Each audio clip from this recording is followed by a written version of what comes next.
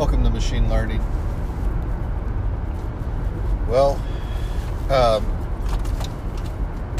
was looking at statistics yesterday, and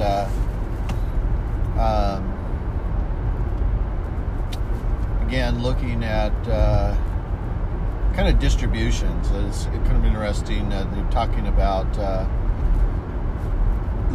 identifying different types of distributions and looking at probabilities. Now, I know we've talked about probabilities, but it's always good to go back and talk about probability again, because what you're really doing with probabilities is figuring out what the chance that something is going to occur, and versus just guessing.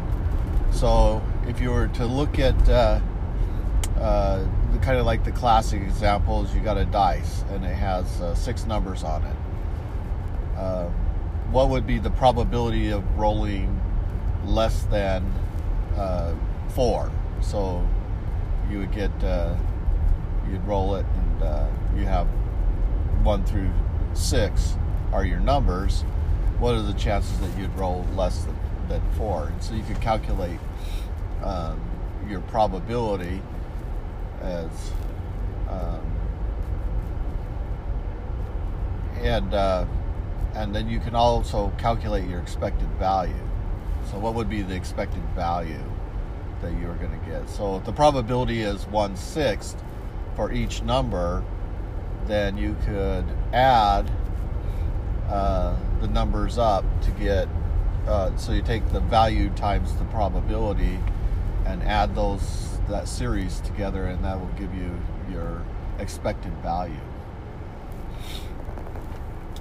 So it's nice that stats gives you some libraries, but one they give you is a uniform distribution.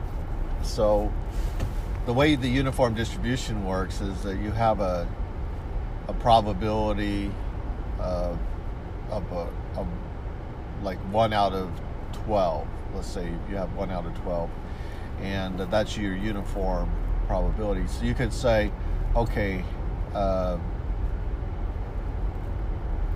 what are my min and max range of numbers, and then your expected value. So you pass that in, and you could then get a probability. Well, and so there's uniform, CDF, and then there's random. So you can put in a random number, and it'll sample from randomly and give you a probability based on random sampling.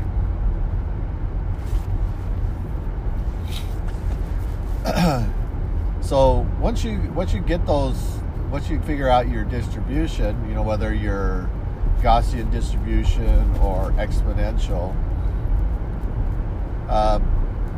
then you can start making hypothesis testing, where you can test for your p-value, check to see if you can reject the null hypothesis or accept it, and if you reject the alternate null hypothesis, then what is the alternate hypothesis?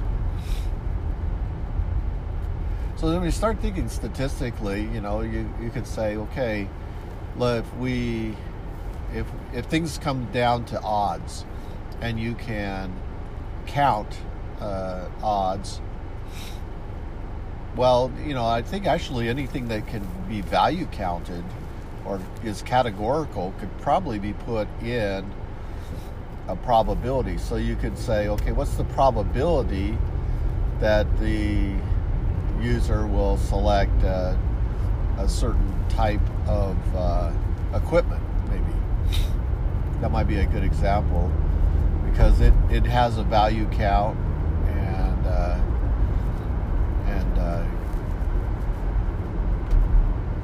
you could then maybe put that into a density function to figure out, what equipment will probably be used. That might be a good example of how to apply this probability. I don't know, maybe I'll try that today, see how that works.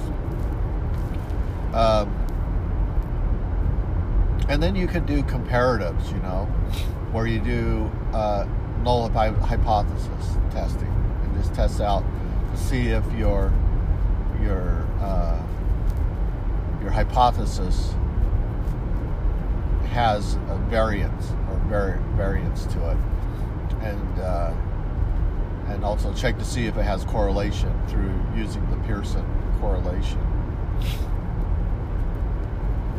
But then, what you could then try to determine whether you have a Poisson process. And if you do have a Poisson process, then you can do bootstrap replication and get more accurate prediction by simulation. And it will follow a similar process to that you would follow to doing the finding the p-value. You would instead be doing your comparison against the mean to calculate, if the observed is greater than the mean, so that you can, and then sum that, and then determine what your p-value is to determine whether you to reject or accept the null hypothesis. Well, so statistics, it has its place, and a lot of business runs on statistics, distributions, but do decisions are they made based on statistics? That's a good question, because when you're working with business, they're looking at numbers, and they're probably running calculations and figuring out different ratios, and maybe they're talking about where to divert money and how much ROI they can get back, and they're looking at utilization, things like that, that have to do with actual business practices and operation.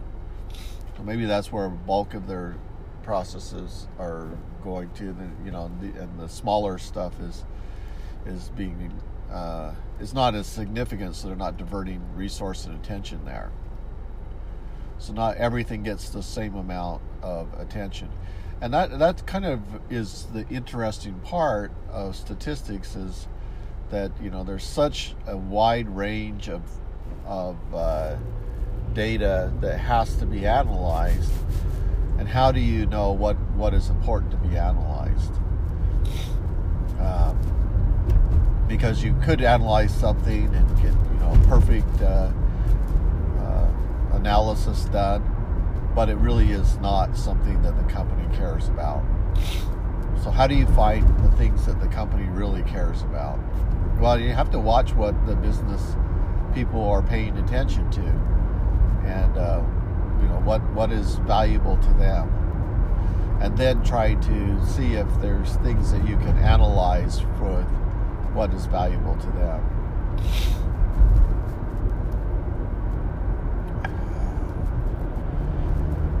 That's kind of why AI, I think, is it's capable of doing a lot of generalized work.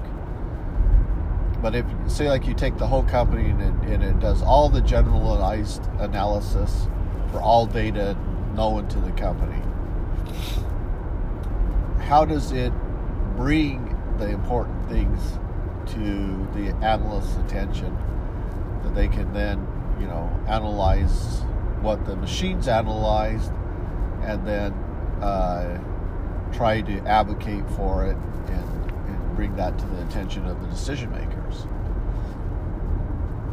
I don't know, because a lot of this will never hit production, and it will never be reviewed by anyone other than the analyst. So maybe the analyst understands what's going on, but there's no way to communicate that to anyone outside of his realm. So there's a lot of reasons why AI ML projects fail, and that's probably one of them, is the isolation. There's no buy-in from senior management on it. So I would say if you're in an organization where there isn't strong senior management buy-in to building machine learning pipelines and improve the analytic capabilities of the company, you'll be working on demand for different projects, but you won't be able to really explore the data to find out, things that could be really significant and helpful. There's always an interesting balance in every company between the data that you provide. And it's interesting because not every company appreciates the skill of an analyst to provide data and proper interpretation of the data or the analytics on the data. And so that could be one of those type of things where, you have certain mentality where they think, well, I just want one number.